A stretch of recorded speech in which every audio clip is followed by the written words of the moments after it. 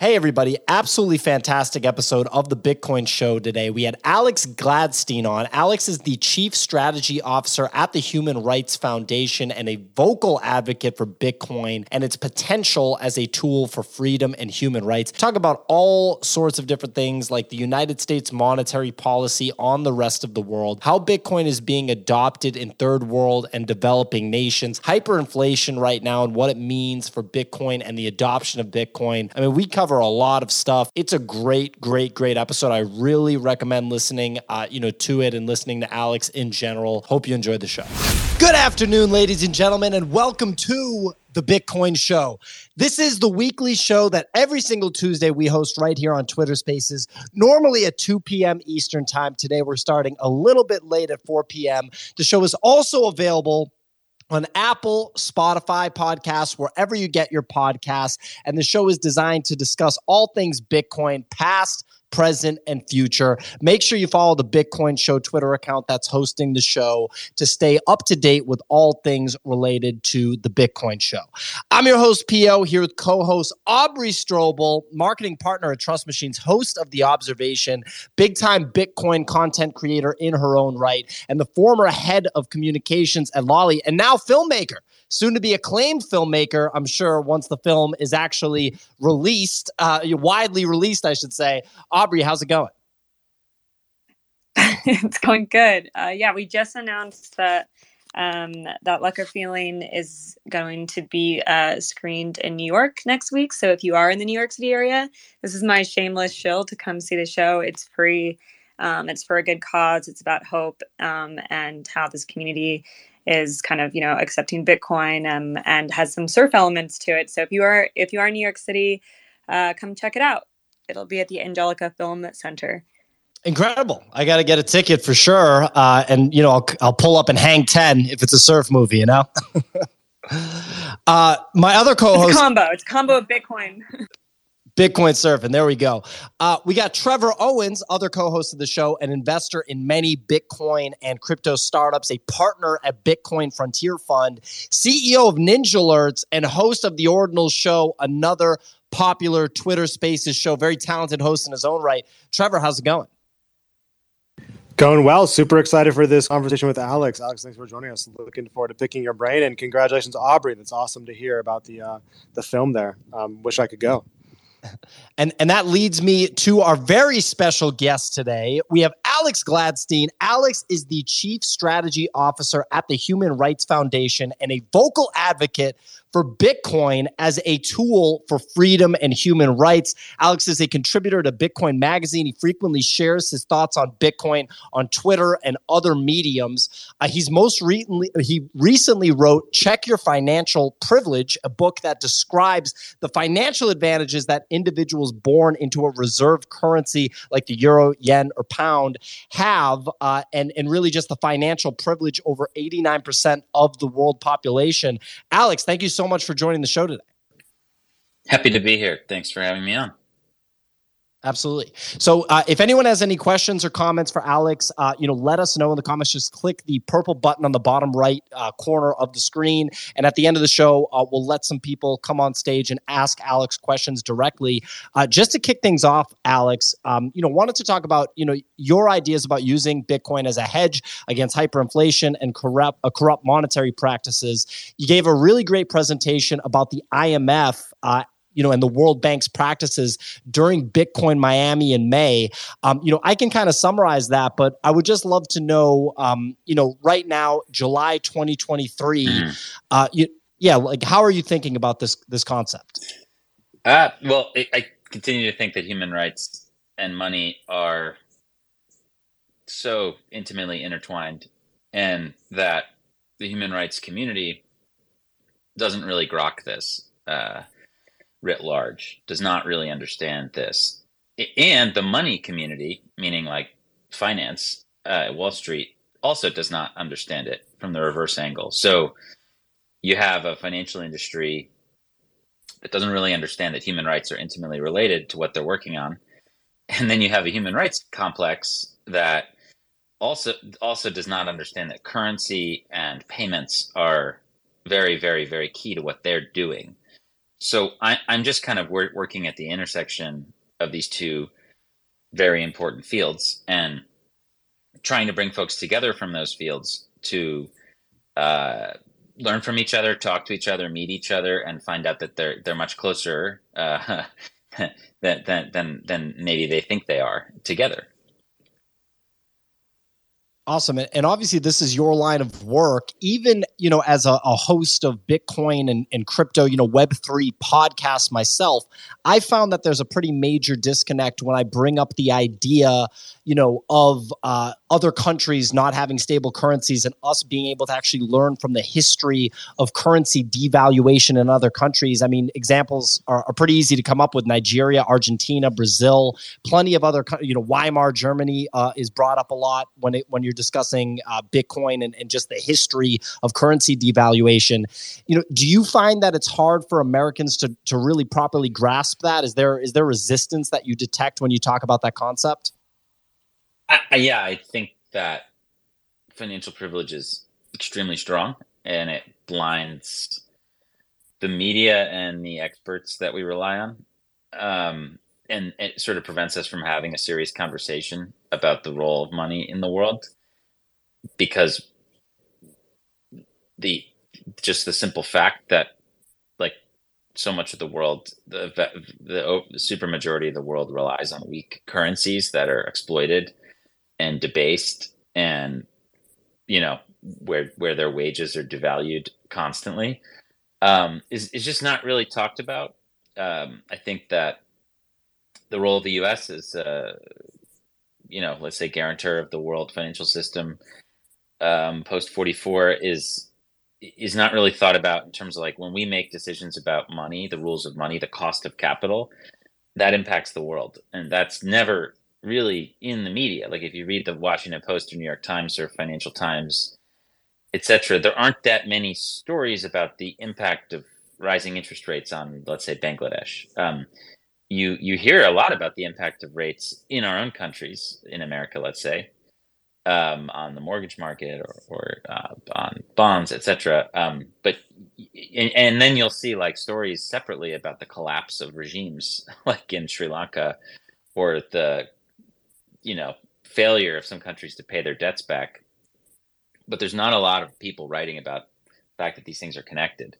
And today, we live in a world dominated by the dollar, where the people who issue the dollar really make the rules about the cost of capital for the planet. And, where a small group of unelected, largely very elderly, wealthy white men in the Washington, Virginia area, basically get together and make decisions that impact every single person in Nigeria and India. I just find this to be a very sort of primitive, medieval construct. And I'm really excited about a world where the creation of money is taken out of the hands of bureaucrats completely, and where we all use a monetary system that has at its root a neutral, open currency that's the same rules for everybody. I think that's what got me really excited about Bitcoin. And I didn't start there thinking about central banking. I started talking to activists. So I worked for the Human Rights Foundation for 10 years, helping people living under closed societies. By our count, it's 5.8 billion people who live under an authoritarian regime of some kind, that now that India we classify as an authoritarian regime, unfortunately. So that number grew a lot in the last year. Close to 100 countries, 70 some odd % of the world's population that, clearly does not have the same kind of civil liberties, property rights, ability to create nonprofits that can push back and hold the government accountable, free press. The overwhelming majority of the world's people don't have these things. And my job was to help empower them, help them in different ways. And I just started to learn about how money, like, it kind of came up, not directly, but I just kept hearing about it, like, that they were having issues with, receiving a bank wire, the bank account got frozen, or it's really hard for them to interact with colleagues or family. I started to just basically have them paint me a picture of how the world financial system is gated and rent-seeking and divided. And I started to hear from some of them, going way back to 2011 with Julian Assange, who spoke at the conference that we organized, the Oslo Freedom Forum, the year before in 2010, going way back to then, seeing WikiLeaks use Bitcoin as really the first political act of any cryptocurrency was WikiLeaks, and the use case remains the same. Money beyond control of the government, and just over time, I'm very skeptical, but like over time, just seeing more and more usage by people living under authoritarian regimes. By 2017 or so, I was totally convinced that this was something that was super important for the Human Rights Foundation to focus on, and everything else since then has just been, in terms of what I've been doing, working towards a goal of making financial freedom a bigger part of the conversation in the human rights field, and also, again, making it hopefully a bigger part of the conversation in the traditional finance space. Sure. And historically in the human rights field, has money not been at the forefront? Is that not, really something that's focused on as much as you think it should be? Exactly. Like you'll never, having attended like probably hundreds of human rights events at this point, you'll never see an image of a banknote or hear about an issue with payments or like really even talk about hyperinflation. You very rarely will even hear about CBDCs even in the last few years at human rights conferences. So I just think that the issue is super core. It affects everybody in the world, and money is used as a weapon by regimes against their people all the time. And yeah, it's just kind of lacking from the discourse. And again, to underline, it's a two-way street. Like the human rights stuff is lacking from the discourse on Wall Street. Like these two fields believe they are separate from each other, but in reality, they're very connected. And I credit to Bitcoin for helping me understand that. Like, if I didn't learn about Bitcoin, I would know so little about finance and money and currency. I'm grateful that Satoshi made this thing that kind of connected the two fields, and that in a positive way can help us think about, how we can help a lot of people achieve more financial freedom in a way that's peaceful, quiet, clever, and very hard to stop. Yeah, love it. And there's a lot there, but from hyperinflation to U.S. monetary policy affecting the rest of the world. We got to dive into that in this hour. Aubrey has her hand raised. Aubrey, do you have a question for Alex? Yeah, just off that, and I don't mean to be pessimistic, but is it even conceivable to sort of work in these areas where there's such high concentrations of power? Or do you feel that it needs to honestly be its own separate thing, just on the government side and the policy side? If there's, obviously this is what you do for a full-time job, but it seems very difficult to get any progression in these areas, and just wanted to get your thoughts if it should be its own separate thing. Well, there's two things here. One is that it's very hard to track the impact of Bitcoin and other cryptocurrencies that actually are widely used for utility in difficult climates, mainly stablecoins. Like it's kind of hard to track that because this is personal financial business. Like who's going to go to the New York Times and talk about how Bitcoin like helped them? Like that there are very, very, very, very rare exceptions, but generally speaking, like people are not going to say that. So there are a lot of major organizations that globally are well known that have used Bitcoin, etc. And you would not know it unless you ask them, because why would they tell you? So part of it is that like the revolution is obscured from our view because again, people involved in it. There's a great Andreas Antonopoulos story about this from a long time ago, where he basically is like, if you were a woman in Saudi Arabia and you were able to use Bitcoin to help get out of a problem, like would you go and tell the media about it? No. So like part of it is that it's obscured by the users. They don't want to necessarily talk about how they're essentially breaking an unjust law or violating capital controls or going contrary to the money you have for the war effort or whatever. It's obscured partially by the users themselves who don't want their activity to be known.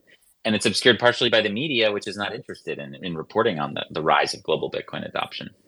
So I think in many ways, it's hard for us to get a sense in the news space, in the idea space of what's actually happening out there. But on the other hand, it's clearly unstoppable. Like even in China, where every phone is monitored, etc. Like if you send a WeChat payment to somebody, I mean, you could say it's for whatever. I mean, you could say it's for your friend mowing your lawn or whatever. Like, the government doesn't know that on the other end you sent someone some Bitcoin. Like, it's very, very difficult to stop peer-to-peer marketplaces, even in an age of like very, very complete surveillance, because the two systems are not connected. So even though the world's biggest police state, the CCP, has tried in many different ways to outlaw and forbid and ban Bitcoin in different forms, whether it be mining, whether it be fiat to crypto exchange, etc. It persists. I mean, life finds a way, right? So I'm very hopeful for that even in the craziest like scenarios, I've learned about Bitcoin being really helpful, whether it be in China or when I went to the Africa Bitcoin conference last December, which I would encourage people to go to. It's an amazing event. I mean, I met so many people from countries that we know that we talk so little about, let's say in the West, but like I met Bitcoiners from like Somaliland and Benin and Mogadishu in Somalia and the Congo, the DRC, like places that you would think are, if you just read the media, you would think are just these like war-torn hellscapes, which in large part might be true. But even there, or maybe even especially there, Bitcoin has taken root, and I think that's just something to be hopeful for, even if the task seems impossible, and even if it's so hard to actually get the data on what's happening. Absolutely. And we definitely have to touch on the future of Bitcoin in places like China and Africa. I wanted to touch on something real quick, which you discussed when you went on the Lex Friedman podcast a couple of years ago.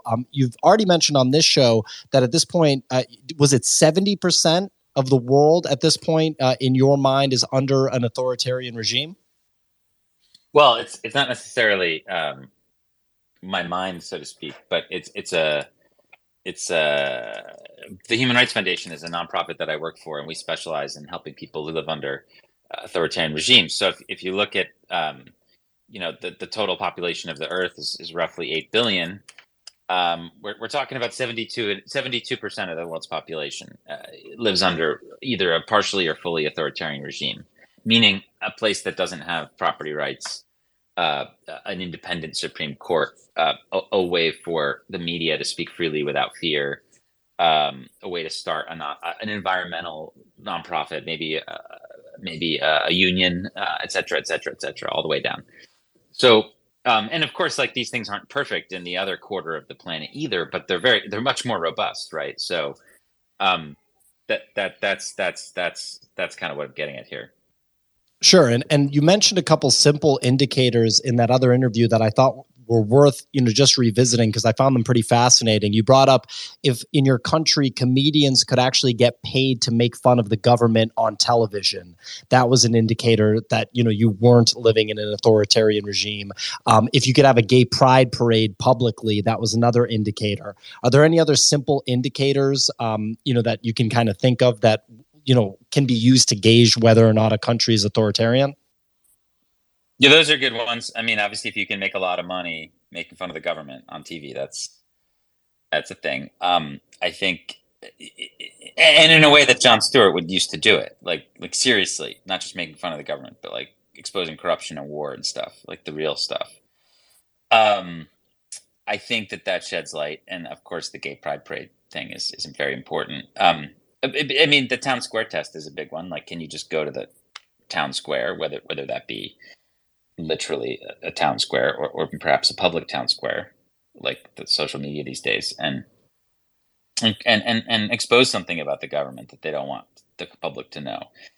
And do you feel any fear about that? And are you going to get in trouble? Quite obviously, in a place like pre-revolution Syria, like you would never do that because you would get killed immediately, or your family would get taken away, etc.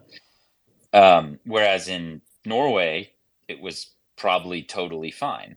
So you have this whole stretch of political regimes between Norway and North Korea, let's say, where there's shades of gray, right?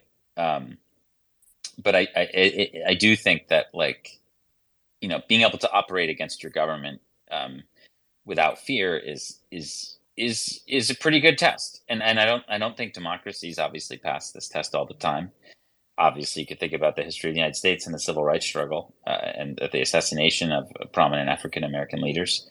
But over time, generally speaking, you would say that like the ability to criticize and speak out against the deep state or the military industrial complex or things like that within a country is a good marker of how free it is. I would say that maybe a country like Norway is more free than America for sure on that, but America is definitely more free than Russia. So there's a spectrum. There's a spectrum. Absolutely. And, one thing that you touched on that I wanted to follow up on is you talked about, United States monetary policy and its effect on the rest of the world. I'd be curious, how is the monetary policy that's been implemented since, say, March 2020, like COVID era, and then the subsequent inflation, how has that affected the rest of the world in your eyes? What do you mean specifically? I just mean Americans kind of live in this bubble, right? And as I talked about earlier, I think a lot of times they don't process the idea that, because we have the global reserve currency, because the US dollar has the history that it has, and the rest of the world transacts with it, that first of all, we could be going through a major de-dollarization right now. The weakening of the currency and inflation could be persistent. But when it comes to the rest of the world, like let's say an underdeveloped country in South America or Africa, I mean, for example, I learned a lot about El Salvador during 2020 and 2021. I had no idea that El Salvador didn't have its own currency. It was actually operating on US dollars, but not getting any of the benefit from that Americans might have gotten from money printing and things like that. So yeah, I'm just trying to get a little bit of info from your perspective, like from the human rights perspective on, COVID money printing, like that level of inflation. Yeah. Well, a lot of people told me that we would never have inflation, high inflation in advanced economies like the United States. This was said post stimulus. So spring 2 years ago, spring 2021. And then, quickly they turned out that was extremely wrong. I think there's some arrogance there. There's some like late imperial stage arrogance there for sure. In all these proclamations about how the U.S. is just like invulnerable, etc. on this front. The big privilege, of course, is that like we've been able to borrow $32 trillion and run a debt empire, which has never been done before in history, by the way. All other empires were creditor empires. They had stuff. What we export are claims, IOUs. I mean, we export dollars and dollar assets, treasuries. So this is a totally new thing for the world. There's no precedent for it. We don't know how it's going to end. And, we should be open about that. Like, this is the first debt empire ever.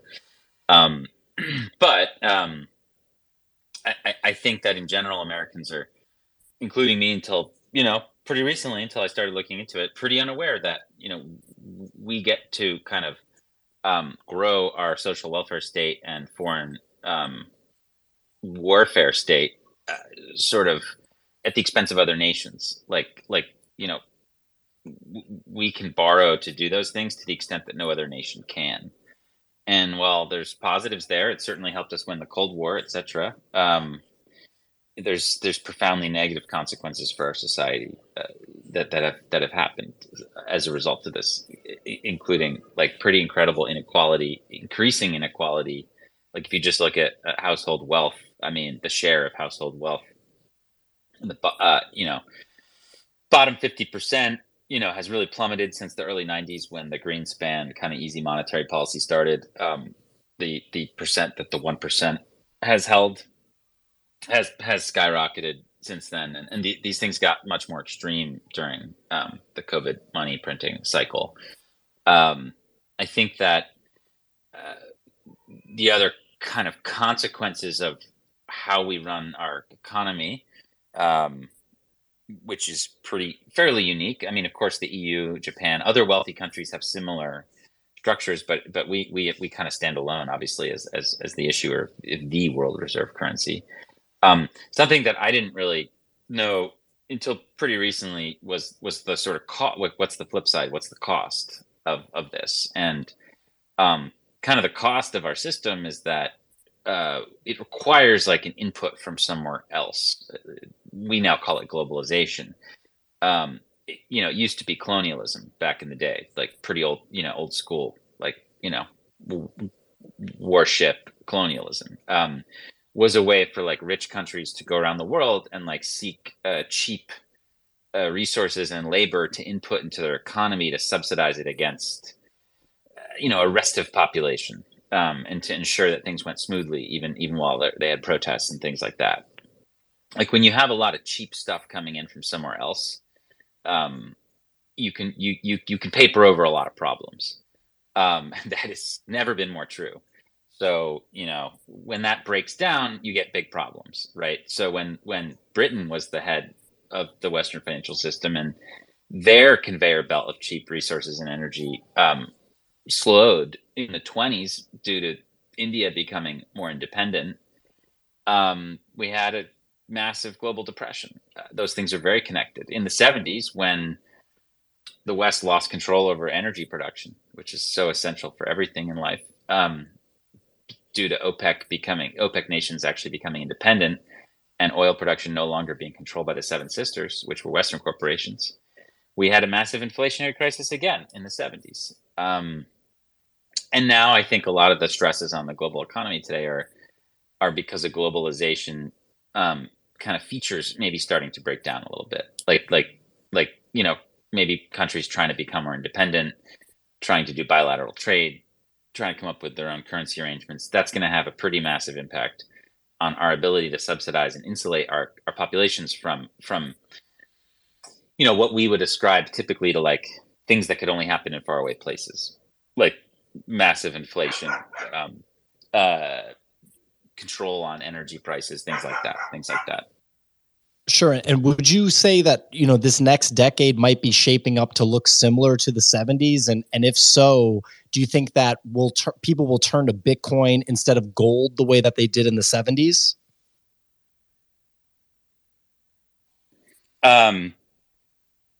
Yeah, I mean, I think that the U.S. government made a sort of a conscious effort to demonetize gold. I mean, FDR in the 1930s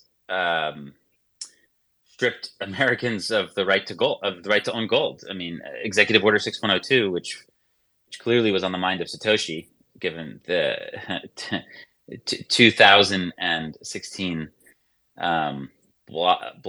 blocks between each difficulty adjustment, and given Satoshi's birthday, which is the date in April when FDR passed the order, and the year that Satoshi chose as their birthday is the year that Americans could own gold again. But from the early 1930s to the mid 1970s, gold was illegal to have in the United States. So, and then of course Nixon finished the job internationally by preventing other countries from redeeming their dollars for gold, which was the whole point of the system to begin with, was that, hey, we're as good as gold. And then we just like rug pulled everybody. So I think the US government made a conscious effort with its allies to break gold's role in the financial world. Like, and when you could custody it, like it was possible to do, because of gold's technology, it's just not, it's not particularly easy for people to self-custody gold and use it in transactions. So it sort of over time lends itself to be custodied. Well, that's easy to centralize and take over, right? And to accumulate into big powers. So that happened, and gold was basically stripped out of the world economy, and replaced by the U.S. Treasury as far as like the sort of primary collateral finance. And again, it was made illegal in a lot of places. I think gold's making a comeback now, but I do think that the promise that gold had to hedge monetary policy is what Bitcoin can offer people, but just way better. Because again, gold is not something you can like easily put on an airplane, go somewhere with a large amount, or even like a reasonable amount. It can be detected in a metal detector, etc. It's not easy to move around. You can't teleport it. It clearly is not fit to be the backbone of digital economy in the 21st century. And it's too easily corrupted and centralized. And like one day, I mean, we're going to find a lot more gold in outer space. I mean, so it's not a permanent solution either. And I just think that Bitcoin, Satoshi studied what happened to gold. Clearly, if you look at the writings of Satoshi and the imagery inside Bitcoin, they clearly looked at what happened with gold, and they realized that we needed a digital gold. And I think that's a really important part of the cypherpunk story is realizing that digital cash wasn't going to be enough. Digital cash is not enough. If you don't have the digital gold piece, then the digital cash piece can be abused. So the brilliance of Bitcoin was creating digital gold, digital cash, and the same thing. And Satoshi and the people who contributed and who were cited in the white paper had a lot of them had actually worked on these other like DigiCash, eCash projects in the 90s that failed because the issuance was centralized.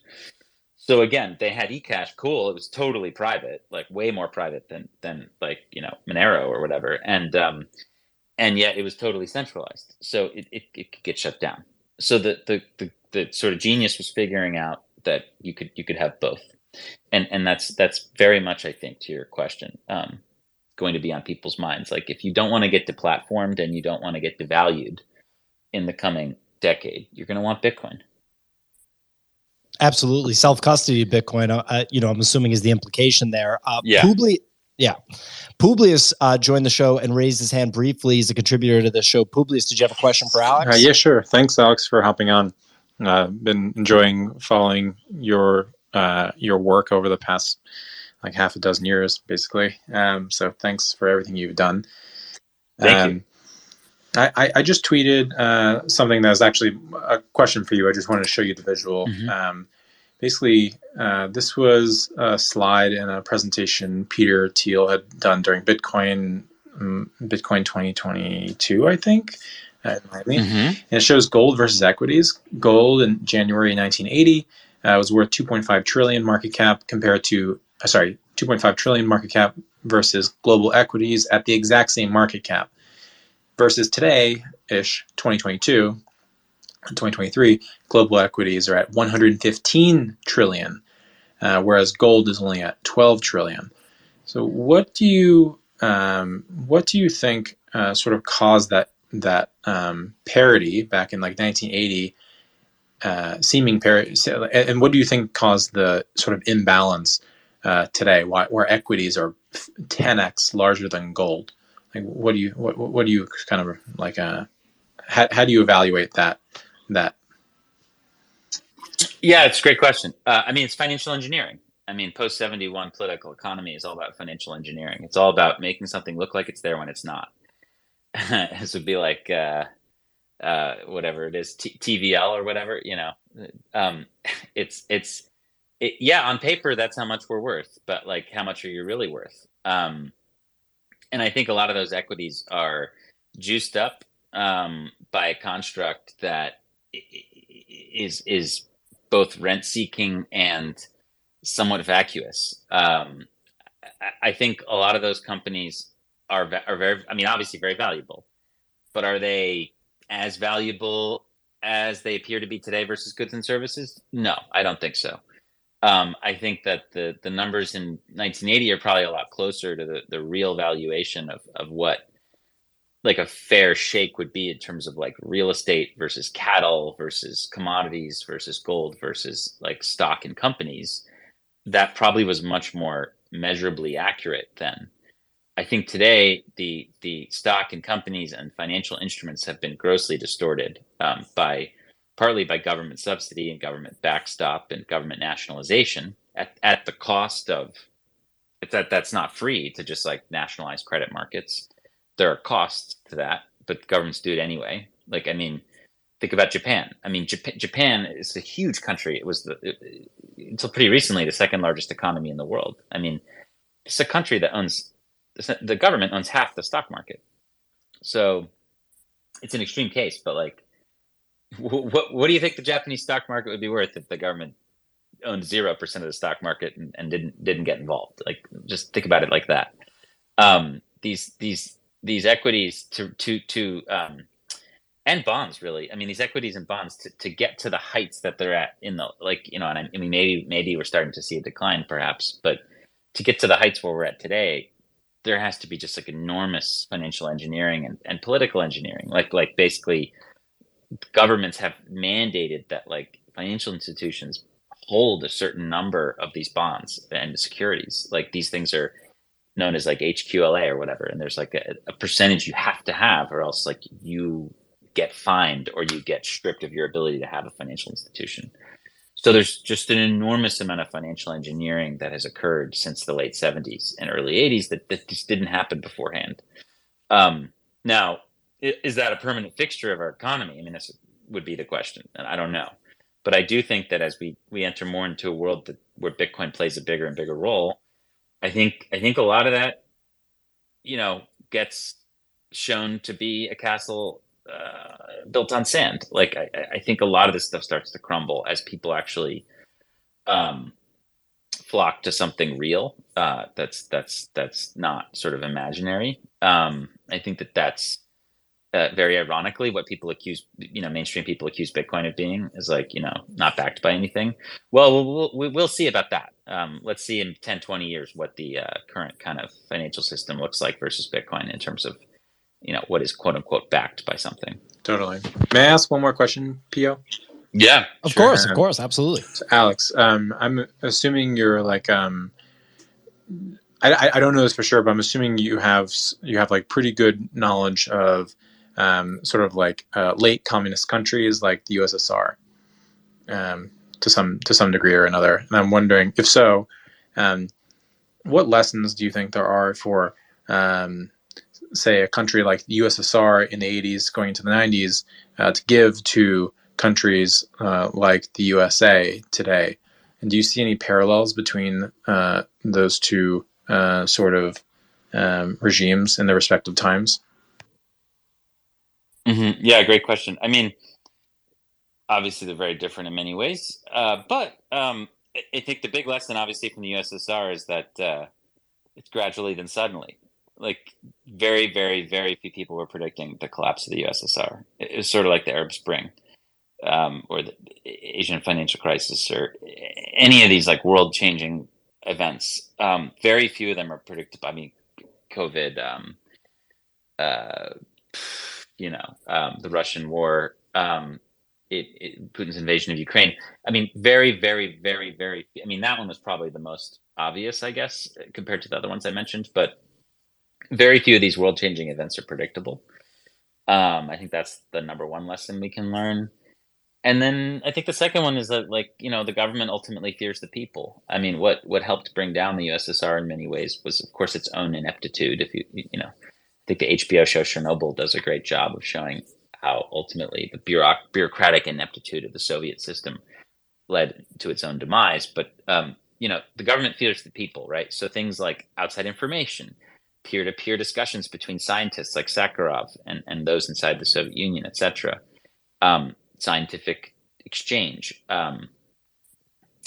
culture, media, independent newspapers, like all these things were really dangerous for the Soviet Union. And I would never conflate a totalitarian regime like the Soviet Union with the American Republic, but I would say that we need to recognize why those things were dangerous to totalitarianism, and we need to preserve them in our society as much as possible and support them. And to that extent, I think Bitcoin is such an important tool there, because it checks the power of the government against the individual in terms of economics and finance. Like it gives people property rights. It gives them an ability to be sovereign against the state if it's held in a self-custodial way, and it makes it just sort of shifts the power in the same way that like the printing press or the internet once did. I really, really do think that. Any follow-up, Publius? Yeah, I think that's all like extremely well said. And my concern, just to voice it, is the USSR was incredibly poorly run, bureaucratic, and there are extreme degrees of absurdity that exposed itself toward the end of the USSR's lifespan. Um, but the similarity I've been seeing is like the USSR basically like opened themselves up in ways they weren't ready to be open, and kind of were like mimicking the US, and they failed, and the US kind of like drew them toward that.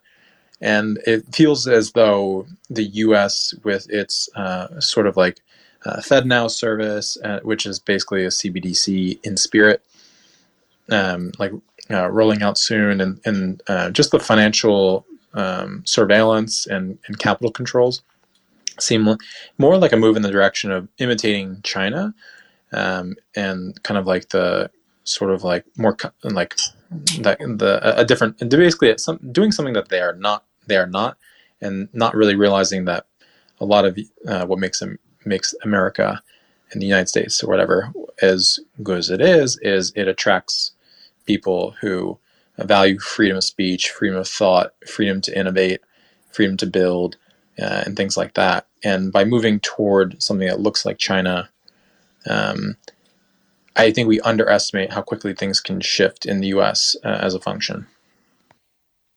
I mean, sure. I mean, obviously, again, gradually then suddenly, but for a variety of reasons, I don't think the U.S. is anywhere close to as brittle as the Soviet Union was. I get that one of the major reasons the Soviet Union collapsed was their prolonged invasion of Afghanistan, which certainly is taking its toll today in terms of Putin's invasion of Ukraine on Russia itself. And I would say that the forever wars, post 9/11 wars in America, took arguably similar tolls on America in many ways, in terms of indebting us, in terms of turning us into a fear society, etc.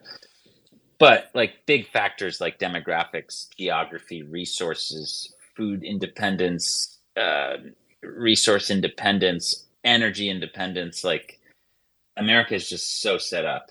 I think we're going to have a difficult, probably 10 to 15 years, maybe economically, depending on how things go. But I mean, some of these other countries are going to totally collapse. I mean, it's just like a China's demographics, and I don't know. I would not be that bullish on them. So I don't think we're in for like a collapse of America anytime soon. In fact, I think that America really jives with Bitcoin, at least in its like founding ideals. I think they are really well suited to a Bitcoin age potentially in the future. Like if you think about free speech, property rights, open capital markets, these are things that the founders of the United States enjoyed, wanted, aspired to, wanted to enshrine in the Bill of Rights, etc. And Bitcoin is those things, like embodied, basically. And if you think about what the CCP or Putin needs, or the USSR needed, they needed confiscation, censorship, and closed capital markets. And I think Bitcoin's just really bad news for dictators. So if we're going to move to a world where, because they can't control it, and people having more power is really bad for them. Whereas people having more power is not necessarily bad for democracy. It's kind of what a democracy is supposed to do. It's supposed to like let the people be in control and kind of be a mechanism for steering. Obviously, I think the U.S. experiment has outgrown that, but that's kind of more in line with what we're all about. Whereas it's a deadly thing for a dictatorship, people controlling the money, like deadly. So I'd be pretty bullish about like America, in the 21st century, in a world where Bitcoin is playing a huge role. It would definitely make sense. Trevor, you've had your hand raised. Question for Alex?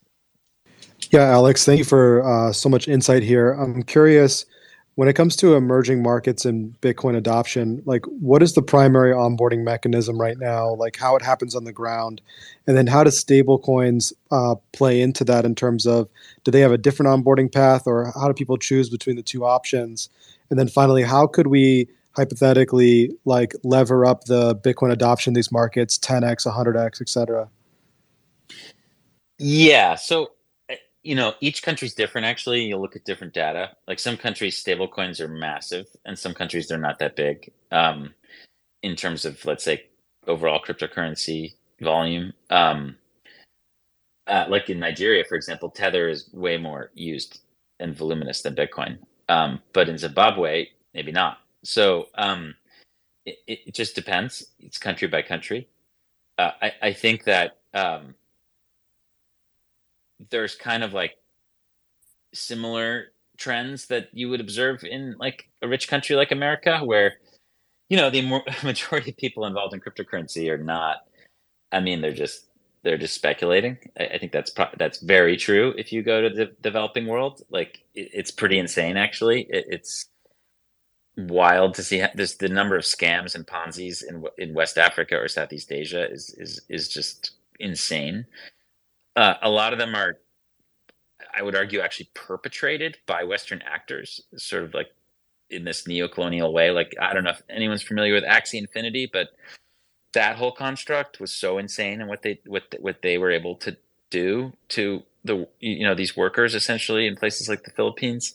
There's a good Bloomberg article on it, but there's a lot of that going on, and there's a lot of Binance going on. I mean, basically, Binance is just so massive in the developing world. I mean, it's in a lot of places, it's really like the way that people onboard, which obviously presents a bunch of challenges and problems, given that they work with governments, they work with the Russian government, they will comply with whatever. So I think there's challenges. I think generally speaking, like in terms of volume, from what I've seen, people are very reliant on centralized services like Binance.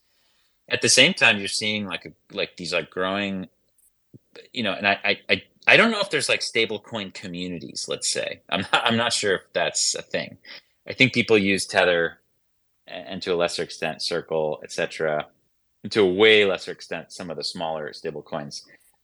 I think these are used to do business, to use exchanges, and to get the privilege of the dollar without having an ID. Like I really do think that being able to hold a dollar asset on your phone without ID is a really, really major humanitarian invention, like one of the biggest ones of the last 20 years. I hesitate though to like promote Tether, because I know it's it could be quite fragile. Like I think its business is really good. I mean, I think if anyone looking at it, it's clear they're like printing a ton of money by holding treasuries and looking at what those are yielding right now. I think they've made like $400 million or something in Q4 of last year. And they're buying, I think, more Bitcoin with that. So as a business, they might be robust, but regulatory, I mean, the US government, I don't know, they could just take them down any day. So I'm a little worried about like kind of promoting these big stable coins. But I certainly acknowledge how important they are to people. And clearly, like, I can't judge. I have a dollar bank account, right? So the importance of someone living in Lebanon to have the equivalent on their phone cannot be understated. But I don't think there's like a soul to that. I don't think there's like communities being built in Turkey around Tether. I'm not sure that that's happening from what I can see. Well, Alex, if the number doesn't, I was just going to say, if the number doesn't go up, it's hard to inspire community based on the rest of the crypto ecosystem. Right, but there's way more Tether users in Turkey than Bitcoin users. What I'm saying, I guess, is like what is happening though in a lot of places is like grassroots Bitcoin education and adoption, sort of Bitcoin focused, like grassroots, like locally grown indigenous, like spontaneous communities and constructs. Like this is something I'm tracking. I mean, now it's really popped up in more than 20 countries in the global south. There are like Bitcoin communities, and they're small. I mean, they're very modest, but they're real, and they're growing, and they're, I think, unstoppable. Like I think these are just going to continue to grow and clone themselves, and kind of like improve and kind of proliferate in this way. And it's no coincidence that these communities are happening in places that have seen the most sort of economic distress, have been screwed over the hardest by the IMF. Like if you look at cryptocurrency usage, which of course is pretty dominated by stablecoins and Bitcoin and maybe Ethereum. I mean, just those three things alone account for probably, 95% plus of what you're seeing. But You're looking at countries like Argentina, Nigeria, Indonesia, Brazil, the Philippines. These are big countries that have had really problematic history with currency and with abuse by foreign lenders, etc. I mean, some of these countries have 25 to 30% based on polls that I've seen. Like, let's say, cryptocurrency users out of let's say internet users as a whole between the ages of 16 and 64. Some of these countries, you're like a third of the internet users have dabbled in cryptocurrency, which is totally mind-blowing. Obviously, there's a lot of Americans that have dabbled in cryptocurrency too. I mean, if you look at the numbers out of like a Coinbase filing, or you look at some of these polls in the mainstream media, you're probably looking at 60 to 80 million Americans. So it's not trivial here either. But in some of these developing countries, it's truly staggering, the percentage of people who've gotten involved in this. And I think there's a small but growing percentage of people who are like in it to win it in terms of building out Bitcoin communities, educating people, building the right tools. But they kind of pale in comparison to the total overall number of cryptocurrency users. Like, again, a place like India, which may have probably hundreds of millions of people. I mean, Bloomberg had a crazy stat that there was something like 300 million cryptocurrency users in India. I think that's very, very generous, probably. But I think that's probably accurate in like 2 years, right? Maybe by 2025. I think we probably hit 1 billion users of cryptocurrency pretty easily by 2025 would be my guess. And I say users as in like people who hold it or have held it recently. Maybe we're not there yet, but clearly there's tens of millions at least if you just look at the number of people who use Bitcoin, rather cryptocurrency exchanges in India.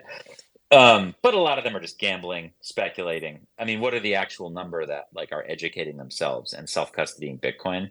Very small. But I wouldn't count these communities out. Like, these communities are fierce, ferocious, and I would look to them. Like, if you're interested in learning more, there are 4 events happening this year in the global South or developing world that I would ID as very high signal. One would be the Africa Bitcoin Conference in Ghana in December. One would be the Indonesia Bitcoin Conference in Bali at the end of October. I'll be going to both of those. There's also SatsConf in Brazil in I believe late October, early November, and then there's also the India Bitcoin for India conference, which I think is in December. So I mean, I think and obviously Ethereum would obviously be the other cryptocurrency community that has a similarly global scope, but these events are truly awesome. Like the Africa one I went to, this is the first event I ever went to. I was there for almost 5 days. Like, no one tried to sell me anything. No one tried to like sell me a token or whatever. That was pretty cool. So, I mean, even at like hardcore Bitcoin events in the United States, there's always people trying to sell you shit. So that was really, really cool. And I think part of that's because the people who are organizing these events are not industry people necessarily. Like, the woman who organizes the Africa Bitcoin Conference, she's like a civil rights activist. So I think that just makes a different event. So anyway, I would encourage you all to check that stuff out. Absolutely. They sound like great events, especially the stuff in Africa. I think a lot of people don't I mean, we've said it a few times during this show, so I don't want to beat a dead horse, but I really do sincerely believe that Americans aren't processing the role of Bitcoin specifically internationally in countries like Nigeria, for example. I mean, you brought up that Brazil has one of those conferences. I mean, these countries, Nigeria especially, just from the research that I've done, really seem to be on a path of adoption with Bitcoin that I think a lot of Americans probably aren't processing. And not only are they not processing that it's happening, but they're not processing the reason and the reasons why it's actually happening. And I totally relate to what you said, Alex, about not getting pitched, because I had an agency call with a web development agency yesterday, and the last thing I expected was to get pitched, but I got pitched on an NFT that backs bottles of coffee-flavored Patron. So I didn't have that on my bingo card in the morning. It can get pitched at any time in crypto. Trevor has his hand raised. Trevor, do you have a follow-up for Alex? Yeah, Alex, I'm just curious. Do you think like mass adoption for Bitcoin looks more like individual users becoming more sovereign and coming onto Bitcoin, or do you think it looks more like, let's say, businesses or even like the Western market having a bigger influence that then, tips other countries over? Like what is your kind of view for like how mass adoption plays out, I guess? Well, I think they're related, right? I mean, I think that you would not have like BlackRock being interested in an ETF if a sufficient number of individuals in the American financial system and leadership especially weren't like bullish on Bitcoin. I think they would be staying far. I mean, the guy who runs BlackRock said Bitcoin was a scam like 3 years ago. So I think that like, the gradual kind of inexorable rise of Bitcoin drives some of these things. But, ultimately, I do think all these numbers and things like that you see are really juiced up by centralized services like Binance. And, the actual percentage of people who self-custody their Bitcoin and are knowledgeable about it and help and hold the seed and understand what it is and use it effectively is but both in advanced economies and in developing countries is low. I mean, my guess would be no more than 5 to 10% of users, maybe lower. I don't think, certainly lower if you're asking like who's running a full node or whatever, but I don't think that's like a fair way to judge it. Like not everybody's going to run a full node who uses Bitcoin. So, but like the fact is like who's actually self-custodying would be my litmus test. And I think it's probably pretty low. I think that's like the main thing to do is educate people about self-custody, because you might have this tidal wave of traditional finance services offering Bitcoin products in the coming decade, whether it be ETFs or like, kind of Robin Hood style, like, get Bitcoin exposure by sending us your money. I think that could really, really accelerate. You could have this tsunami of products and services that like offer you quote unquote like exposure to Bitcoin. But that obviously doesn't bring the revolution I'm looking for. Like that's not helpful really in any way. I mean, sure, it's helpful in that maybe the price of Bitcoin goes up, and that's like this virtuous cycle where it brings in more interest and brings in more UX people and brings in more designers and it brings in more coders and it improves Bitcoin because there's like more interest in it. That's always been a story of Bitcoin and its market cycles. But it doesn't really immediately help like the end users so much. So I for whatever it's worth, like what we'll try to focus on is self-custody, for people living under dictatorships. Obviously, custody doesn't help them. That's not a helpful solution. Non-KYC self-custody on mobile is our big focus at the moment. I mean, that's really big. There's a pretty awesome update today from Phoenix, which is they make a really great Lightning wallet built out of France. Async makes it. They just had an update today where they're leveraging splicing basically to make their Lightning wallet like way easier and to use and way more powerful. Like you don't have to pay this like 1% fee anymore. It has trustless swaps. It's pretty cool. You should definitely check that out. I believe the Android version is going to come out soon. But I mean, that's a wallet to begin with that people are using all over the place. It works like a charm. So, I mean, I'd love to see more of that. I'm also very aware that Bitcoin, as it's currently built, cannot support billions of self-custodial users, really. That seems like a stretch given the current like way Bitcoin is built. I do think, however, like people are iterating really in an innovative way over the last year, especially on not implementations, of course, but like on code and concepts for, let's say, UTXO sharing. So like how can we pool UTXOs so that many people can use them, with an element of self-custody. There's a lot of protocol design right now being done in Bitcoin to try to figure that out. Like what does the world look like where like 8 billion people could self-custody Bitcoin? Clearly that can't be done right now with Bitcoin and Lightning. But it could be done maybe with some of these other ideas. I think that's really interesting. Very, very important. I mean, I don't, I think that it would be a very partial success. Wouldn't call it a failure, but a very partial success if we live in a world in 40 years where very, very few people self-custody Bitcoin. And it's like so expensive to make an on-chain transaction that it's really hard to like get your own Bitcoin. I think that would be only a partial success.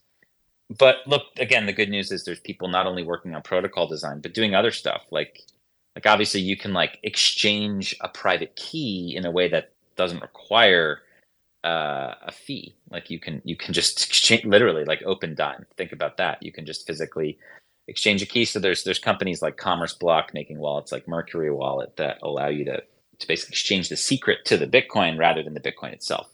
So there's a ton of thinking being done into like, how can we actually scale to billions of people, given the trade-offs that Bitcoin needs to be Bitcoin, which obviously include being able to run a full node easily, verifiability, auditability, 21 million, etc. So that's a really interesting area to look at right now. Absolutely. And Alex, we're at time. If I could just sneak one more question in. I mean, we could talk to you for hours, obviously, but if I could sneak one more question in is, you have your thesis that you've discussed on other podcasts now for a number of years of number go up equals freedom go up. I'd love to know what you think about the development of the ordinals protocol. Does it just pretty linearly fit into this in the sense that it incentivizes miners, it increases activity on the Bitcoin, on Bitcoin's network, and as a result, theoretically will help with number go up? Is that the way you think of ordinals, or are you thinking about it in a totally different way? Yeah, I mean, in part, like I would say that in what I've written, I think in the end you get like exchanges, and we'll see what Binance does. But like obviously, like they're not going to like roll out Lightning deposits and withdrawals because of the privacy benefits, right? That's not what they're going to do. They're going to roll it out because it saves money, right? So I think Bitcoin has these really cool incentives where people driven by self-interest end up helping other people.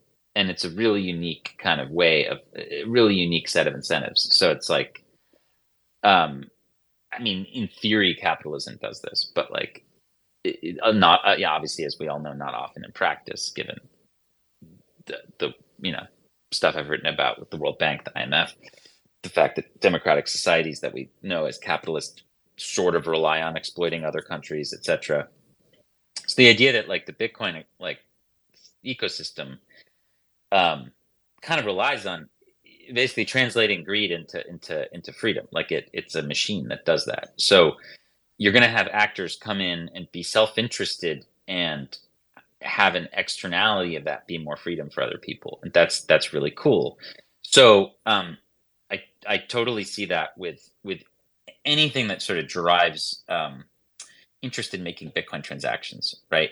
Because whether it be ordinals or anything else, and I've been pretty consistent about saying this about ordinals, but yeah, I mean, look, if it's going to drive demand up for the Bitcoin block space, which I think will eventually be seen as a pretty exquisitely rare place over time, like digital real estate, essentially, right?